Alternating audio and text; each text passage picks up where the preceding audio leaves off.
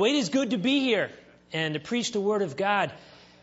Every time I have a privilege to preach, I feel like I'm a relief pitcher called in from the bullpen. Of course, not that Brother Jack needs a relief pitcher, or Dr. Jack, that is. But I do cherish the opportunity to preach the Word of God today to you. In preparation for preaching, there are several things that we all need to do. One for sure is that we have to pick a passage and we have to study it, which makes sense. One of the other most critical things that we need to do is pray. Richard Baxter, a pastor, once stated that prayer must carry on our work as well as preaching.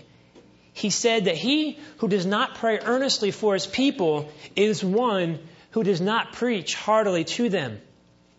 He stressed the importance of prayer in the preacher's life. But prayer just isn't important in the pastor's life. It is important in all of our lives. Paul mentions in 1 Thessalonians 5:17 that we need to be praying without ceasing. Paul also says in Ephesians 6:18 that we need to pray at all times and all occasions. But unfortunately, prayer is minimal. We could ask each other, we could talk to each other, we can talk to the church as a whole around the world and try to evaluate how often we pray, and it's very minimal. Many of us take the privilege of prayer and crumple it up and throw it into a wastebasket instead of praying continually. When I was a freshman in college, this became evident of my own lack of prayer. When I was a freshman, I went to Cedarville College in Ohio. And I had a friend there, actually became my best friend. I never had really a best friend. And I don't know if guys do. Maybe, I think some guys do, but I never had a best friend. And it was 2 months in, and my friend, Scott, we used to go down to dinner together every night. And so I went down and knocked on his door, but nobody was there. Knocked again, and no response, and checked in the bathroom, wasn't there. And so I was like, well, I don't know where he's at, so I'll just go down to dinner. And so I met some friends, and we went down, and I was waiting to see him down there, but he never showed. And I was wondering where he was at. So I went to the volleyball game they had that night at the school, and I was there, and somebody came up to me and says, John, you know what happened to your friend Scott? I said, no, what happened? And they told me that he had to take him to the hospital. I said, really? And so I was like, well, I didn't think it was that big of a deal. So I called the hospital. I was able to get the number and called the hospital. And as I called, somebody answered the phone, and they said that my friend, when he was playing soccer, and somebody missed the ball, and they need his head instead. And his skull collapsed. And he could die at any moment. And needless to say, it was shaken up. But needless to say, it was a big trial, especially in Scott's life. So I came back, and here I am. I never really had a close friend. The only friend that that was close could die. And so I came back, and I talked to my RA, and I talked to the other people that were in my wing and in my dorm room, the hall of my dorm. And I never forget what they did. They just got down on their knees and started praying. These older godly students of mine at college just started praying. It was a Christian college I went to, and these older students taught me a great lesson. And then not only did that, they got everybody in the hall, and we all started praying. After we were done praying, we went over to the hospital, and we had a chance to minister. And his parents weren't there. They were from New Jersey, and so that was a good drive. But we were to pray with the other students who were there. And in that week that followed, I never saw so many people come on their knees before the Lord, begging Him to save Scott's life. Well, to God be the glory, Scott fully recovered. By a miraculous chain of events, he was fully recovered. And actually, he's in the ministry today. But what is so significant about that time is that it impressed upon me the importance of prayer. It impressed upon me my lack of prayer. It wasn't my natural desire to always get down and just pray for the whole time. Sometimes I had a natural desire to talk about things instead of going to God.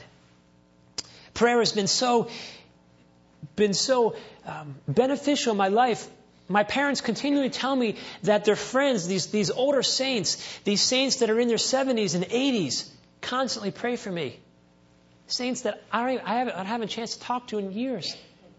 And yet they're on their knees and they're daily petitioning the Lord for me every day. Makes you wonder, what am I doing? And for a whole church, why don't we tap into prayer? I mean, what is your prayer life like? Do you pray 1 minute, 10 minutes, 15 minutes a day? Do you pray just when you're before a meal? Do you pray in the shower? I mean, what is it? How are you praying? Prayer is so significant because we are dependent people who need to go to an all-powerful God. Charles Spurgeon once stated that prayer is the slender nerve that moves the muscles of omnipotence. Great word picture. John MacArthur said that for Christians, prayer is like breathing. He goes on to say, unfortunately, many believers hold their spiritual breaths for long periods, thinking brief moments with God are sufficient to allow them to survive. The fact is, every believer must be continually in the presence of God, constantly breathing in His truths to be fully functional. We have the privilege of prayer. And yet a lot of times we don't tap into it. But why? Why do we forsake prayer? For one thing, it's not because prayer doesn't work. J.C. Ryle, he made this great statement in his book, A Call to Prayer, on how God answers to prayer. And this is what he said. Prayer has obtained things that seemed impossible and out of reach. It has won victories over fire, air, earth, and water. Prayer opened up the Red Sea. Prayer brought water from the rock and bread from heaven. Prayer made the sun stand still. Prayer brought fire from the sky on Elijah's sacrifice. Prayer overthrew the army of Sennacherib. Prayer has healed the sick. Prayer has raised the dead. Prayer has procured the conversion of countless souls. Prayer works. God answers prayer, or that according to His will. So what is it? Why don't we pray? I think the main reason is many of us, and as Christians, we disobey the command, and we don't tap into the privilege we have to pray. We can never say that prayer wasn't something that Jesus did. We can never say that if we're Christ-like as Christians, that we have to we can't pray because Jesus prayed. He was a man of prayer and He prayed. Time won't permit us to do an exhaustive study of all the times, at all hours, and all days that Jesus prayed. But He, the Son of Man, the Son of God, was a man of prayer. Pretty significant. Just for some references, Mark 1:35 states that now in the morning, having risen a long while before the daylight, He went out and He departed to a solitary place. And there He prayed, so He got up before dawn. It says in Luke 5:16, so He Himself often withdrew into the wilderness and prayed. Jesus often prayed. He goes on in the book of Luke, and Luke mentions that in Luke 6:12, Jesus prayed all night long. Also in Luke 11:1, this is so significant. His disciples came to Him and asked Jesus to teach them how to pray. And why was that? Because they saw Him pray. They knew He prayed. They saw His example of prayer. And so they wanted to come to the master prayer teacher and learn from Him. He prayed for Peter in Luke 22, and He prayed for you in John 17. So needless to say, He is the best example, the best teacher of prayer. So let's step into His classroom today to earn a degree in prayer. And I invite you to turn with me to Luke chapter 22 and verse 39. And we'll see Jesus as we have never seen Him before in His life, in His prayer, when He was in agony in the garden. J.C. Ryle, which I already have quoted, this is what he says about this passage in Luke 22:39. He says, it is a passage of Scripture which we should always approach with peculiar reverence, The history which it records is one of the deep things of God. While we read it, the words of Exodus should come across our minds. Put off thy shoes from thy feet. The place where you stand is holy ground. So please follow along with me as I read Luke 22 and verse 39. And he came out and proceeded, as was his custom, to the Mount of Olives. And the disciples also followed him. When he arrived at the place, he said to them, "Pray that you may not enter into temptation." And he withdrew from them about a stone's throw. And he knelt down and began to pray, saying, "Father, if you are willing, remove this cup from me. Yet not my will, but yours be done." Now an angel from heaven appeared to him, strengthening him. And being in agony, he was praying very fervently. And his sweat became like drops of blood falling down upon the ground. When he rose from prayer, he came to the disciples and found them sleeping from sorrow, and said to them, "Why are you sleeping? Get up and pray that you may not enter into temptation." Pretty significant event. Prior to this event, Jesus had just been in the upper room with his disciples. He was in the upper room at what is known as the time of the Last Supper. And during this time, things began to disintegrate, at least in our eyes. Judas left to betray Jesus. The disciples fell to infighting. Jesus prophesied failure for Peter and the rest. And his final words were misunderstood due to the disciples' abysmal spiritual dullness. It was a bleak time for Jesus.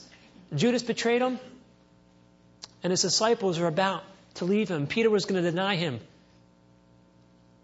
And Jesus left the upper room on his way to the Mount of Olives, and a place on the mount known as the Garden of Gethsemane.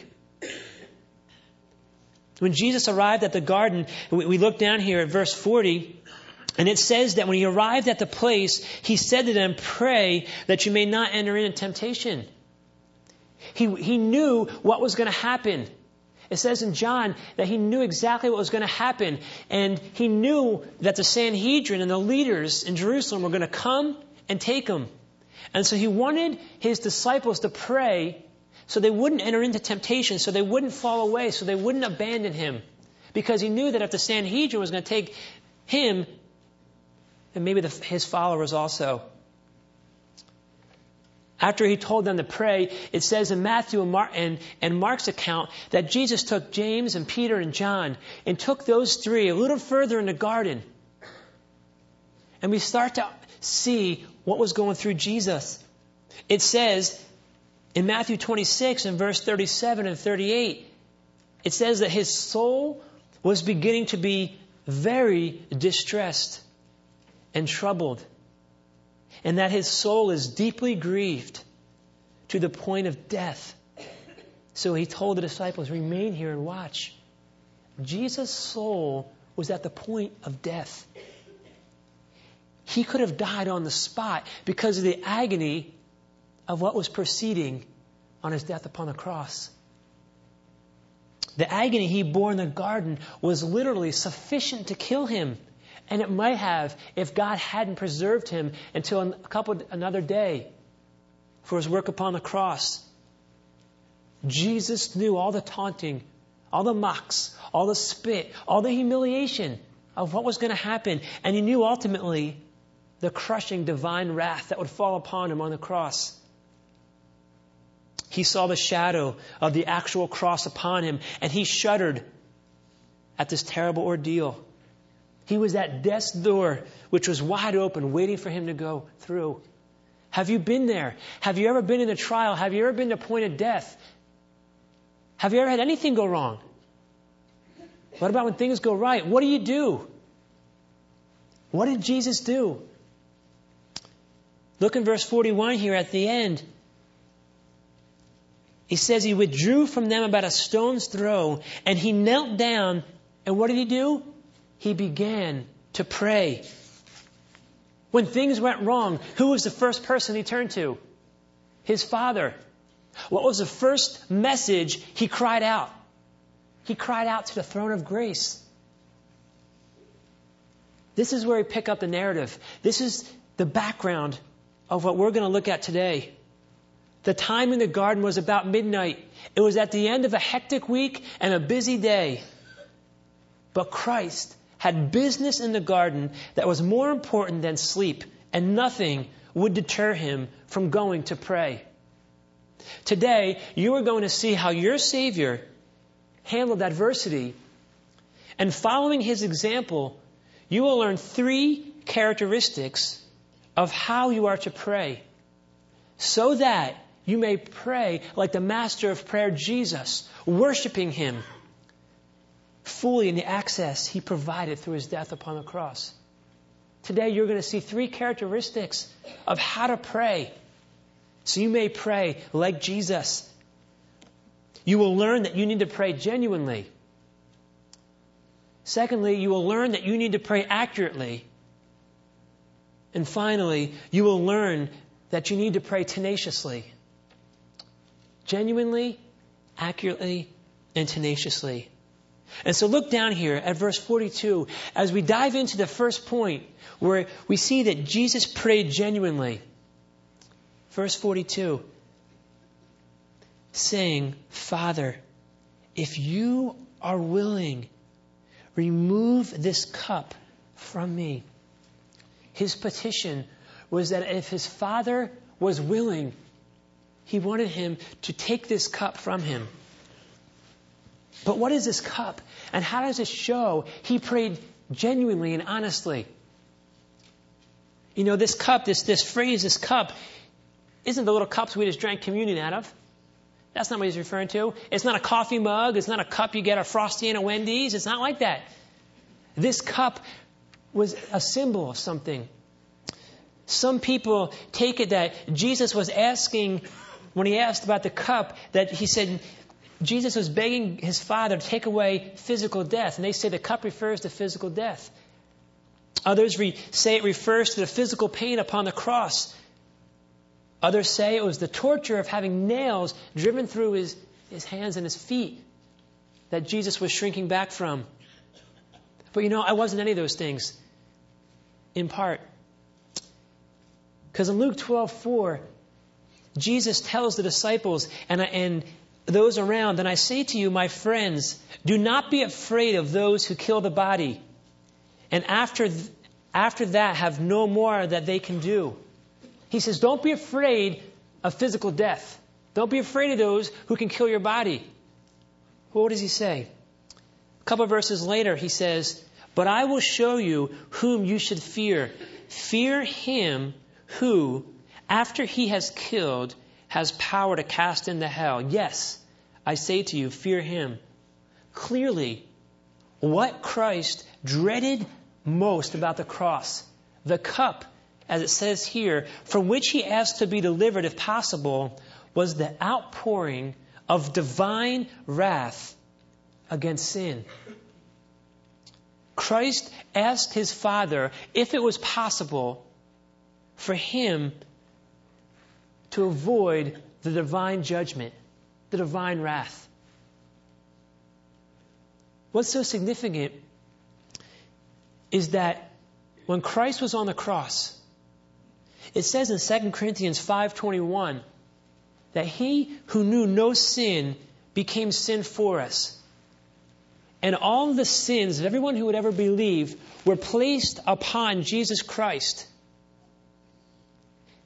And what are the consequences of sin? Death. Because of our sin was placed upon him, Jesus was going to face, and he did face, the full divine wrath. He faced the divine fury.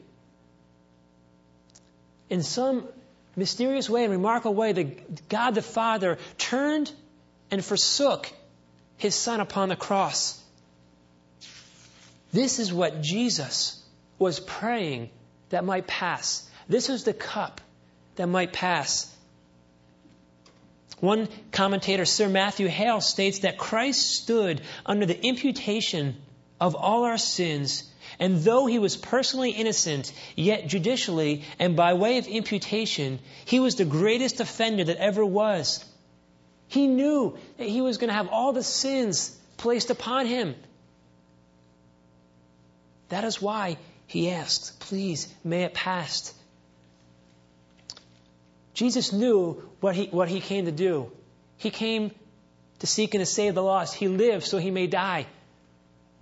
So why would he ask the prayer? And this is where we see his genuineness. This is where we see his honesty. In his humanity, he gave an honest expression of the dread he was feeling at the moment. This prayer was simply an expression of human passion. This passage shows his humanity like no other passage.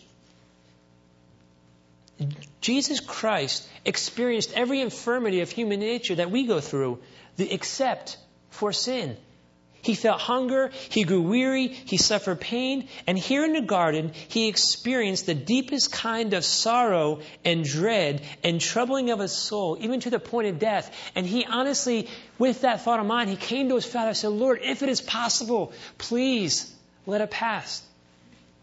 He prayed genuinely. Jesus had no masochistic love of suffering. That would be something, there would be something inhuman about him if he did not look forward to the cross with a deep uneasiness and dread of what was to come. We would do the same thing. Jesus had a real desire to avoid the wrath of God. He was grieved because he knew that all the guilt of all the sin of all the redeemed of all time would be imputed on him. And he would bear the full brunt of divine wrath on behalf of others. The Holy Son of God, who had never known even the most insignificant sin, would become sin and the object of God's fury. And with that thought in mind, he shrank. In his humanity, he begged God that it might pass. He prayed genuinely. He was honest. And that's the same exact way we should pray. An example of this is found in Luke 18. And in Luke 18, there is a tax collector. And it says when the tax collector prayed, he got down and he wouldn't even look to heaven.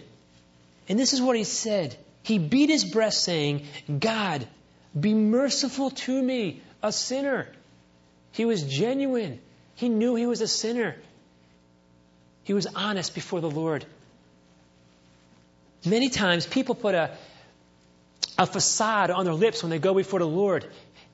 It's interesting sometimes when you talk to people how they pray, and sometimes they say, for example, say someone has a problem with stealing, and they go, Lord, help me not to steal. I don't really like it. When sometimes the reality is guess what? They do like to steal. That's why they're doing it. So they should go to the Lord and beg Him that they wouldn't like to steal. They would hate it. You know, now this isn't always the case, but when we go before the Lord, we need to be genuine. We need to not put a facade on our lips and not a facade on our hearts. We have to go before the Lord in humility. He knows what's on our heart anyway. We have to come clean, purifying ourselves through confession. We need to pray like Jesus did in genuineness and in honesty. Now, when we pray like that, it's tempered by the second way we have to pray, which is that you are to pray accurately. And what do I mean by that? Is sometimes people may come before the Lord and they're so honest, like, Lord, we don't like you and all this stuff, and they I can't believe you're doing this. But if they're praying accurately according to the will of God, they won't do that. Jesus prayed according to the will of God. He prayed accurately. That is how we are to pray. Look down with me here at verse 42. Jesus, in His humanity, in His dread of facing the divine wrath of God, knowing what it would entail, what did He say? Yet, not my will, but yours be done. That is so great. That is probably one of my favorite phrases in all of Scripture. This is amazing. Jesus was caught between two desires. One desire He had which was fine, was his human desire, which what? He didn't want to face alienation. He didn't want to face the wrath and the death. But he also had a desire to do God's will, whatever it costs. And guess what? He chose the best. He did his Father's will. Lenski, a commentator, says, from the first word onward, the Son's praying was the most perfect submission to his Father's will. Even a mere hint that he could not or in some way would not submit is absent. Now, a question you may be wondering, which is a good question, is, well, if he was God, how did he have two different wills? I mean, what was going on here that he had two different wills, that he said, not my will, but yours be done?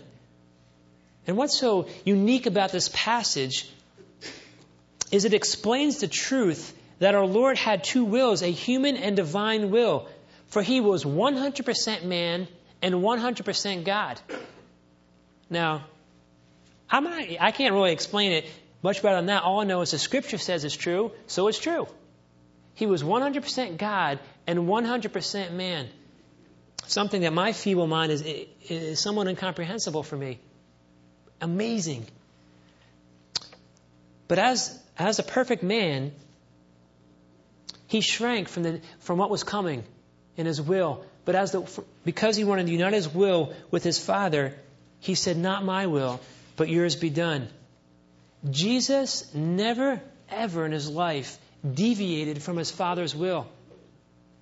One passage in John 8:28 and 29, this is what Jesus said. He says, I do nothing on my own, but speak just what the Father has taught me. The one who sent me is with me. He has not left me alone, for I always do what pleases him. Jesus, God, submitted himself to his Father. Even as the agony intensified here, as each passing moment, it grew more and more. He still prayed according to the will of God. You know what? This is so significant, this passage. There's a great lesson to be learned here. If Jesus Christ, who had no appetite for sin, no desire to go against his Father, no inclination to do wrong, had deliberate and purposeful dedication to his Father, how much more we should surrender our hearts, our minds, our soul, our wills to God. If he who had no desire to do wrong, yet desired to have his will submit to his Father in this intense time, how much more we should consciously submit to the will of God. We need to pray according to the will of God. Do you pray like that? Jesus did. Submission of will like this one is one of the brightest graces which can adorn the Christian character. That is submission to the will of God. It is one which a child of God ought to aim in everything if he desires to be like Christ. He who can say from his heart when a bitter cup is before him, not my will, but thine be done, has reached a high position in the school of God. Do you pray like that? Do you pray according to the will of God? When you have that bitter cup in front of you, when you have a trial or in anything in your life, do you pray according to the will of God? Jesus did. And you may ask, well, John, how can I pray according to the will of God? Well, let me give an example. All right. 1 Thessalonians chapter 4 and verse 3. It says, this is the will of God, your sanctification. That's God's will. So if you are praying and asking God that you will be sanctified, you're praying according to the will of God. Makes sense, right? Where's God's will found? Right here. The Word of God. So if you pray according to what the Bible says, you're praying according to the will of God. Just on a side note, one of the greatest joys I have is when I get into prayer, I open up the book of Psalms, or I open up a section of Scripture that talks about who God is, specifically listing all his attributes. And I enjoy reading that and just praising God, reading that out loud. Because I want to praise my God, and I want to praise Him accurately. And I know if I'm reading the Word of God, it's accurate. And so I know I'm giving full glory and full honor to God. But let me ask you a question. How do we pray according to the will of God in things that aren't necessarily laid out in Scripture? Like who you're supposed to marry? What college to go to? What job? Should we move? Should I give that thing to somebody else? Should I help that person out? Should I get this kind of car? Should I get this truck? Should I visit my relatives today or not visit my relatives? What do we do in those? And what I appeal to you is that every time you pray that God's will be done. For example, how about if a person is sick? A person has cancer. Now we know if that person, we would love to see that person healed. We would love it. We would absolutely adorn the reality of that if that happened. And so a lot of times when we pray, Lord, please heal that person. But we leave off the part, if this is your will. The reason I say that is this. It may actually be greater, it may mean greater glory for God for that person to stay sick. Now, I'm not saying I don't pray for people to be healed and people are sick and things of that sort. But when we pray, the motif of our prayer should be in utter submission to the Lord, that, oh Lord, if it is your will, please heal that person. Look at the Apostle Paul. It says in 2 Corinthians 12 that he was given a thorn in the flesh, a messenger of Satan to buffet him. Paul says, I pleaded with the Lord 3 times. He pleaded with the Lord 3 times, God the Father, to take that thorn away from him. Now, I don't know if you ever have had a thorn. Any of you guys have rose bushes? You know, they have little thorns on them, okay? And when you get stuck in your skin, that hurts a little bit. But the thorn back in Israel's time was a big thorn. And if it went in your side, that would not be fun. This last week, I just had canker sores in my mouth, and they've been killing me. And that's just a little canker sore. And see, Paul is saying he had a thorn in the flesh, this messenger of Satan to buffet him. And he pleaded with the Lord. And what was the Lord's response? Nope, not taking it away, Paul. In fact, you're going to have it. But you know what God said? My grace is sufficient for you. And that's why Paul could said, when I am weak, then I'm strong. And God was able to put on a greater display of His grace because Paul was suffering from that thorn in the flesh than he would have been if it had been removed. That is significant. And so when we pray, we need to pray according to the will of God. That if it's His will, things should be done. I mean, for example, I know when I was in college, I kept praying that God may provide a wife. And for a long time, it wasn't His will. And finally, it became His will. I'm grateful for that, and that's great. And those things happen. But we need to always have the tenor that we pray according to the will of God, because Jesus did. So we need to pray genuinely, accurately, and finally, you need to pray tenaciously, fervently. Look down with me here in verses 43 and 44. It says, now an angel from heaven appeared to him, strengthening him. And being in agony, he was praying very fervently, and his sweat became like drops of blood falling down upon the ground. Jesus was in so much agony, his sweat was coming off him like great drops of blood. Now, time won't permit to go into if it was possible for blood and sweat to mix and so on and so forth. It's interesting. Most commentators that I read all take it that Jesus actually sweat drops of blood. But you know what's interesting? Look down at verse 44. There's a little word right before the word drop. And it's the word like, a simile.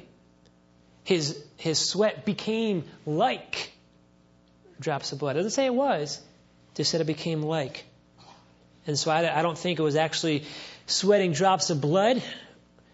But the point is, it doesn't change. Does that change how much he was in agony? No, he was in agony to the point of death. Does it change how intensely he was praying? No. He was fervently praying. Please look down again. What does it say? Being in agony, did he stop praying? No, what did he do? He prayed fervently. When the time was tough, he prayed even more fervently. Even though his mind and his soul and his whole being were shrinking in his humanity from the coming cup, this divine wrath, he prayed even more fervently. He didn't give up. He was like Rocky in all his movies. He didn't give up. And as the bulletin says, no pain, no gain. Jesus prayed. Sometimes we don't often feel like praying. But prayer doesn't depend upon feeling and comfort. It is sometimes difficult and involves sweat and tears. And Jesus, however, knew the intensity and difficulty of prayer that we shall never experience. Is it hard to pray? Jesus, the man, knew it was hard, and he was touched with the feelings of our infirmities. He is able to assist us. Jesus, in agony more than I'll ever go through, prayed, and he prayed fervently. We always need to pray, no matter how hard, no matter how much is on our schedule, no matter how much things are on our plate, we need to pray. J.C. Ryle mentions that it is a prime device of Satan to supply the afflicted man with false reasons for keeping silence before God. When times get tough, look to Jesus' example. When your work schedule gets so busy, when you're taking your children to school, you're taking them to games, you're taking your grandchildren to games, you have to go to all these events, prayer is still important. And you still need to pray, and pray tenaciously. You know, one place that I see this happen a lot is with college students, or people, in high school, or even seminary. They have so many things on their plate. They're working, maybe they're engaged, or maybe they're dating somebody, or they're in an extracurricular activity. And what happens? Finals come around, and they stop praying. They stop spending time in the Word. They go, "Oh my goodness! If I don't study, I'm going to fail. And if I fail, my parents get mad at me, and if my parents get mad at me, it's not good. And if I fail, well, then maybe I'll drop out of high school. I won't pass college." And you see, they work themselves up. Instead of tapping in to the resource that we have in our tough times, they leave it. They leave the all-powerful God and try to do it in their own strength. Martin Luther, somebody you all well know. Do you know what he did? It says that he prayed 2 hours every day. But on a day when he expected to be extra busy, he increased his prayer to 3 hours. The more busy he was, the more he prayed, because the more he knew he needed his Father's help. Does that characterize you? Are you tenacious? Are you fervent in your prayer? The more difficult the time, the more strenuous your schedule, do you pray more? It's interesting that in this narrative here we have before us, the sinless, omnipotent Son of God felt such a great need for prayer that evening, and yet he was weak. But you know what? His disciples, who weren't sinless, who weren't omnipotent, you know what they did? They fell asleep. How does that work? That Jesus, being perfect, yet needed to go to prayer, and yet the ones who needed God the most, in that sense, they slept. They didn't tap into their one resource. How do you pray? Do you pray genuinely? Do you pray accurately? Do you pray tenaciously? Jesus, in his great agony, knowing that he was going to become a curse for you and for I, taking our sins upon him on the cross, in so much agony and so much strenuous time, what did he do? He prayed. He went down on his knees and he prayed. And he prayed honestly. He prayed accurately. He prayed tenaciously. He prayed in agony because of yours and my sin. Think about that. Consequences of our sin, the divine wrath that was going to, because of our consequences, the divine wrath was going to be placed upon him, and that is why he was in agony. But yet he still prayed. I invite you now, as we close your notebooks, to walk out of the classroom of prayer and to put into action what we just saw our master teacher teach us on prayer. Let's pray. Heavenly Father, you are amazing. And Jesus, I thank you for your example, for being the master teacher, for taking the penalty of my sins upon you upon the cross, and for following your Father's will in doing that. We praise you. And Lord, I pray for these here, that you may cause them to pray, to always pray. Pray without ceasing. Lord, it is the slender nerve that moves the muscles of omnipotence. And Lord, we need you. We are desperately insufficient in and of ourselves. And so I pray that we will always come to you in prayer. Thank you for the opportunity and privileges to pray. We praise you and glorify you. In Jesus' name I pray, amen.